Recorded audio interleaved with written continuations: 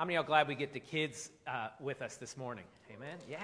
It's cool to see you get to sit with your whole family. And parents, don't worry about it, right? I know you're going to be like, oh, my kid's being so loud. Nobody cares. Nobody at all cares. We love to hear the sound of them rummaging around. We also, I guess, purposefully gave them a rattle to use during the service. So everybody all your kids hold up your, yeah, there you go. All right, I got a joke for you. You ready? I got a joke for you. If you think it's funny, rattle your candy cane, okay? Here we go. I haven't even started yet. All right, here it is. You ready? Why is a foot a good Christmas present? Because it makes a great stocking stuffer. I got a couple. That's about on par. That's about what I thought we'd do. But hey, parents, if your baby cries, it's awesome. We love to have your families in here with us, and that includes tonight. We want to invite you back tonight. Totally different. You might be confused since we have two services today. You think, oh, it's the same thing on Sunday morning as it is Sunday night. No, it's a totally different. And it's one of our most wonderful times of the year to get to come together as a church family for our candlelight service. So let's pray, and then we'll jump into God's Word. Dear Jesus, we love you. We thank you so much for all you've done for us. God, thank you that you came, and you were born of a virgin, God, and you took away our sin and gave us hope and peace and joy. Today, as we celebrate on this Christmas Eve, God, I pray you would stir us up and change us and help us to focus and to give you the attention that you deserve today. We love you so much. In your name we pray. Amen. The Christmas story is a story we have heard so many times. And no, I'm not talking about the one with the BB gun and the kid that licks the pole. That one is weird. How many of y'all like that movie, A Christmas Story? All right. Those are the weird people in the room today. That every single Christmas Eve growing up, we'd go over to my uncle's and we'd hang out over there, and it always was playing on the TV, and it scarred me for life. It's a weird movie. But the real Christmas story doesn't begin in the manger or the inn or even with Mary and Joseph. 700 years before the birth of Christ, the prophet Isaiah wrote these familiar words about Jesus, the Messiah that was yet to come. Everybody read this out loud with me, Isaiah 9:6. Throw it up there, Boston. For unto us a child is born, to us a son is given, and the government shall be upon his shoulder, and his name shall be called Wonderful Counselor, Mighty God, Everlasting Father, Prince of Peace. Jesus is the Prince of Peace, and that's what we've been talking about this whole Christmas season. Now, most of the time in the world today, when we think of a prince, we think of some handsome guy that helps women find their shoes, right? But Jesus is a prince with authority. He is powerful and strong. Jesus is the Prince of Peace. But this story didn't start in a manger or even in Isaiah. In fact, the story began all the way back at the beginning of the world. See, by the time this baby boy was wrapped in swaddling clothes and laid in a manger, the world had been waiting for a long time for him. All of creation led up to this moment where God's word became flesh and dwelled among us. Paul says in Galatians 4:4, when the fullness of time had come. When the fullness of time had come, God sent forth his son, born of woman. At just the right time, God sent Jesus, born of a virgin. Dennis Clark told me a story of seeing a lady park her car in his neighborhood. She got out and walked to the house, and just after that, a big trailer detached from a truck and smashed right into her car. It was just the right time to get out of that car. And a lot of things had to line up for that sequence to happen. And all of a sudden, we see Jesus come on the scene at just the nick of time. But even though it was the right time, it must have seemed like forever for the people that were waiting for this baby boy to be born.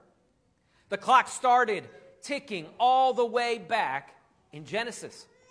We see back in Genesis chapter 2 how God set Adam and Eve up for success. And he gave them everything that they needed physically and everything that they needed for their soul to be at peace. This was before sin was in the picture. Imagine what that would be like, right? To never be tempted, to never be pulled away from God, never to have anything between you and someone else, never to hurt someone or to be hurt. This is what Adam and Eve experienced.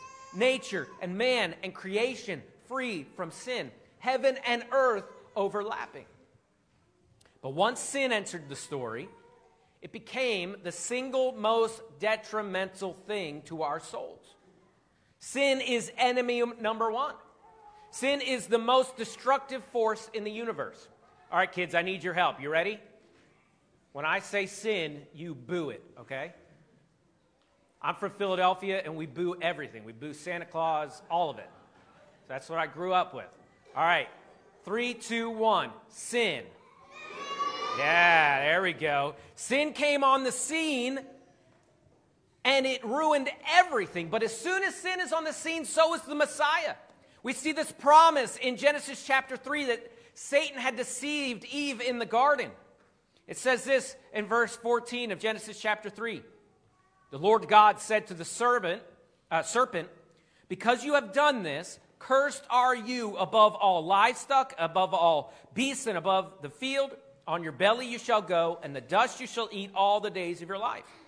I will put enmity between you and the woman, and between your offspring and her offspring. Other translations say seed there. And he shall bruise your head. He's talking to Satan. There's going to be someone that's going to come, and it shall bruise your head, and you shall bruise his heel. This is a prophecy all the way back in the beginning that a Savior would come. And there's something special that's mentioned in this passage where it says the offspring or the seed of a woman, because most of the time when the Bible references someone that's coming, it would be the seed of a man. Why is this special? Because no man would be involved in Mary's pregnancy. Jesus would be born of a virgin. Only one person in all of history entered the earth this way.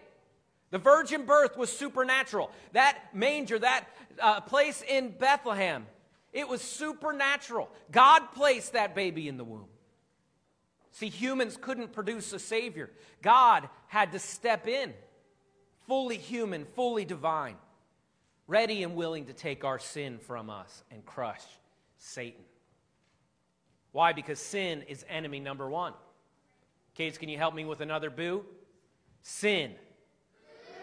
Yeah. Sin is enemy number one. But the virgin birth took away our division between us and God. And it's important. Adrian Rogers says this: your salvation is inextricably interwoven with the virgin birth. Why? Because no virgin birth, no deity. No deity, no sinless life. No sinless life, no sacrificial death.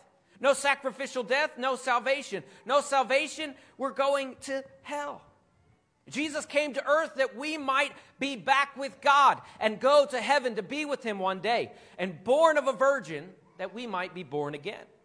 Thank God for the virgin birth. Since all the way back in Genesis chapter 3, the people had been waiting for a Savior. For thousands of years and hundreds of prophecies, they waited for the Messiah to come. Noah waited. Abraham waited. Moses waited. David waited. Isaiah waited. The prophets waited. All the way up to the last book of the Old Testament, Malachi waited. And all the while, they had the faith that someone was coming, someone different, someone who would bring peace. But one of the most difficult times of waiting would have been in the 400 years between the end of the Old Testament and the beginning of the New Testament.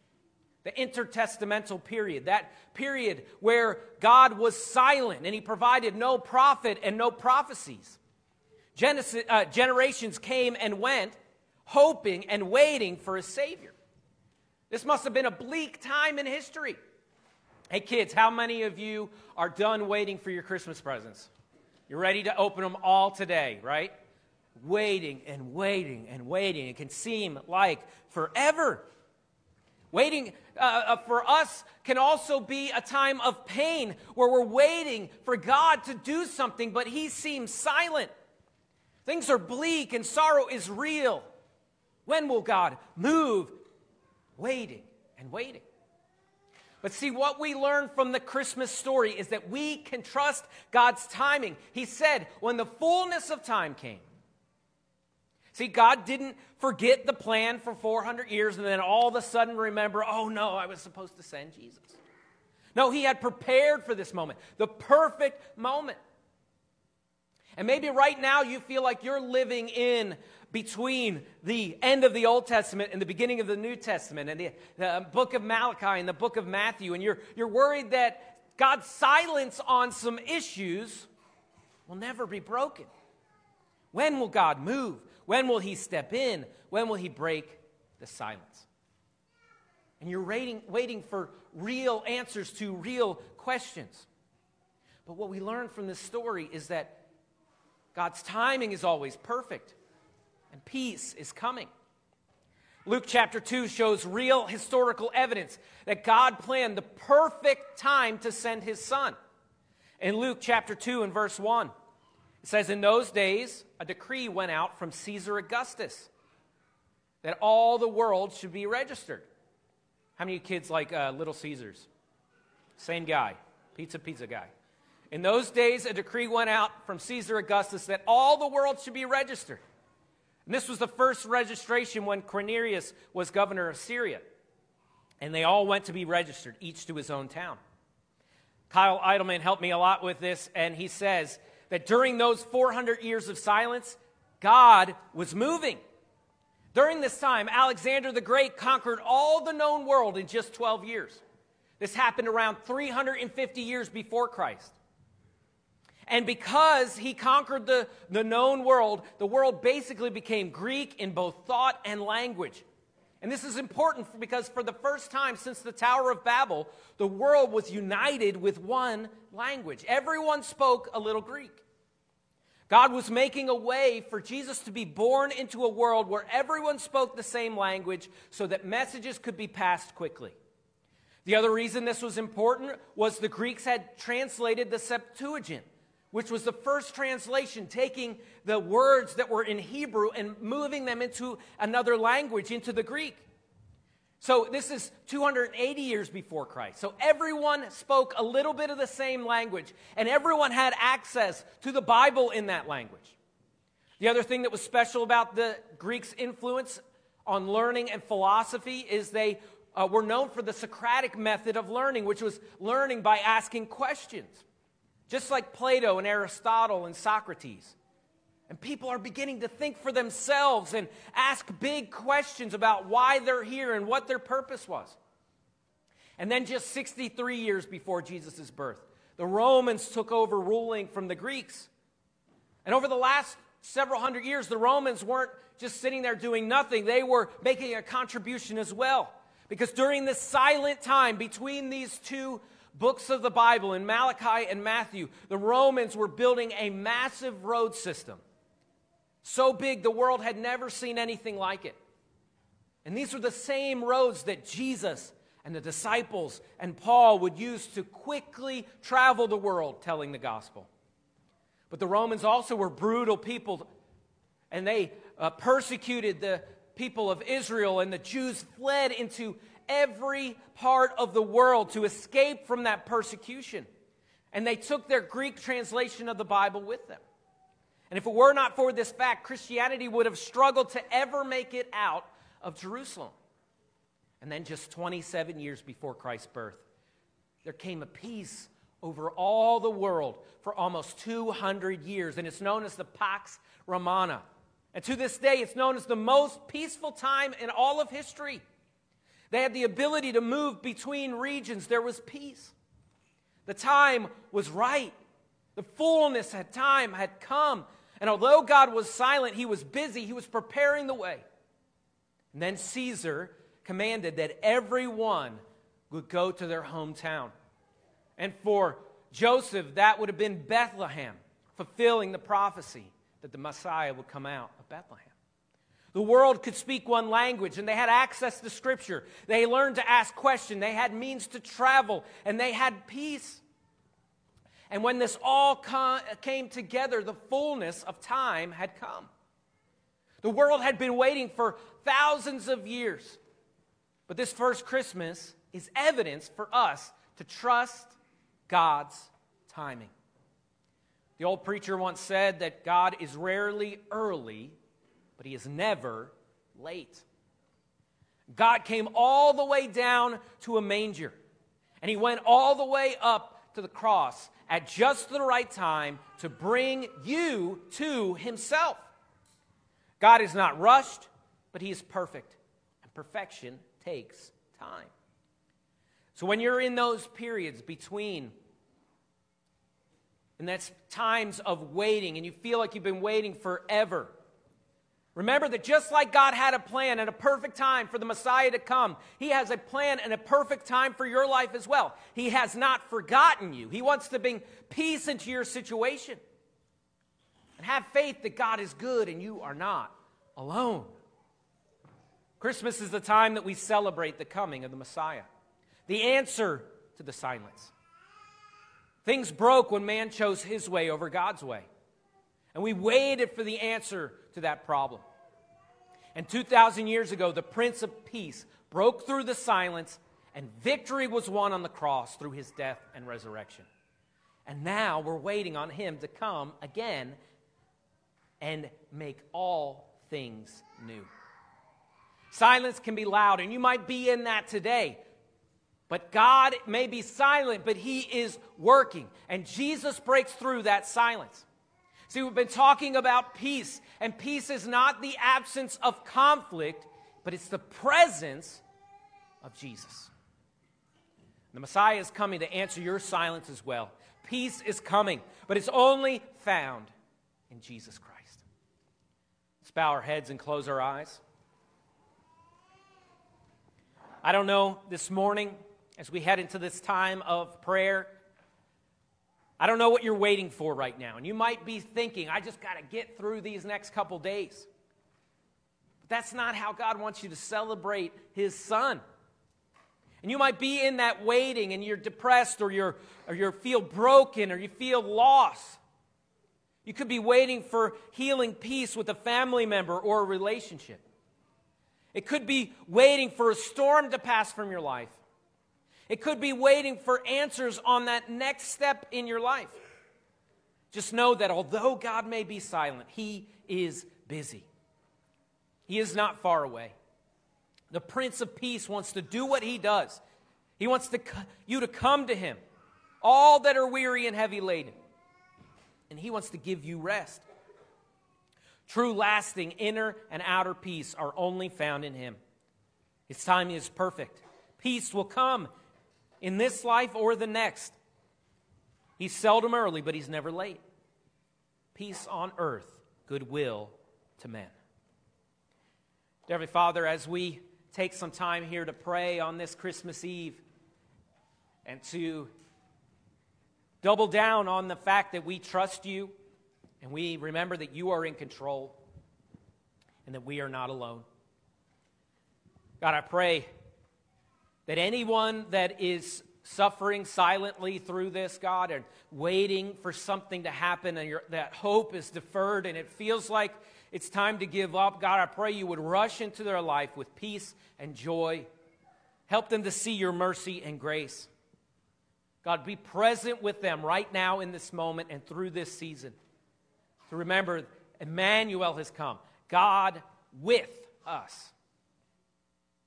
God, I pray for that one, Lord, that might not know you today. They might not yet have accepted and put their faith and trust in you. That they would make that choice right now in this moment to recognize that they're a sinner and to see that you are the answer to that sin and that pain and that sorrow. And that they would put their faith in what your Son, Jesus Christ, did on the cross, God in the flesh. And that they would ask for forgiveness, and put their faith in you and choose to follow you with their lives. God, thank you for Christmas. Thank you for this time together. God, I pray as we continue to worship you and sing that you would be pleased and honored. Help us to lift up our voices and to lift up our eyes and our heart and realize that you may be silent in this moment, but you are working on our behalf, and we are not alone. In your name we pray. Amen. Let's stand.